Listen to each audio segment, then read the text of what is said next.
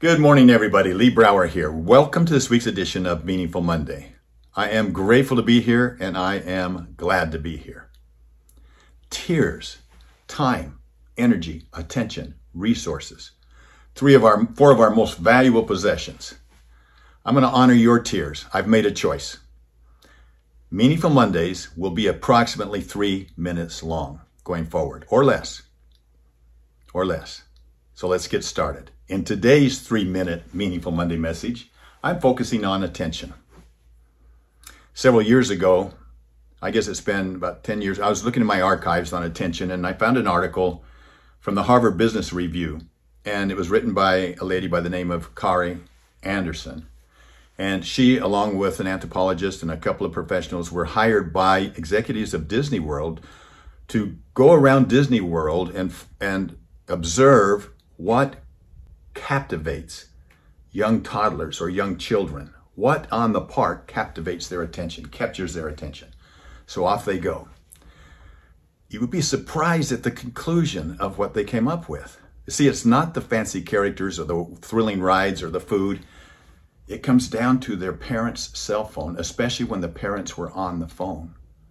Why? Because they could see what was capturing their parents' attention, and they wanted to vie for that attention as well. So a story like this one might prompt us to pause and consider what captures our attention, what captures your attention. Does the focus of our attention align with our values, with our visions, our stepping stones, our milestones, where we're going? Do some interesting or very entertaining things leave us feeling really empty when it's all said and done? While on the other hand, we often overlook that which is most meaningful and soul satisfying, those things worthy of our closest attention.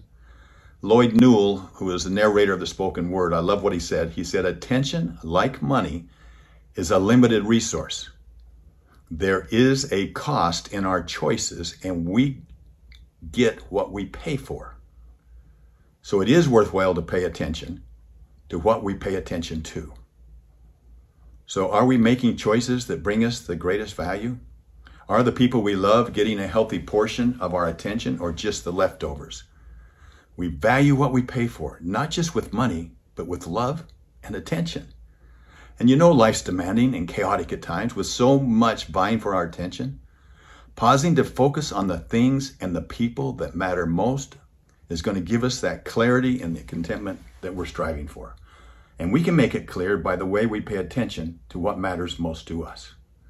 With 1,440 minutes in every day, what is the price we pay for not paying attention to what we are paying attention to? Have a meaningful week. I look forward to seeing you next week. Bye-bye.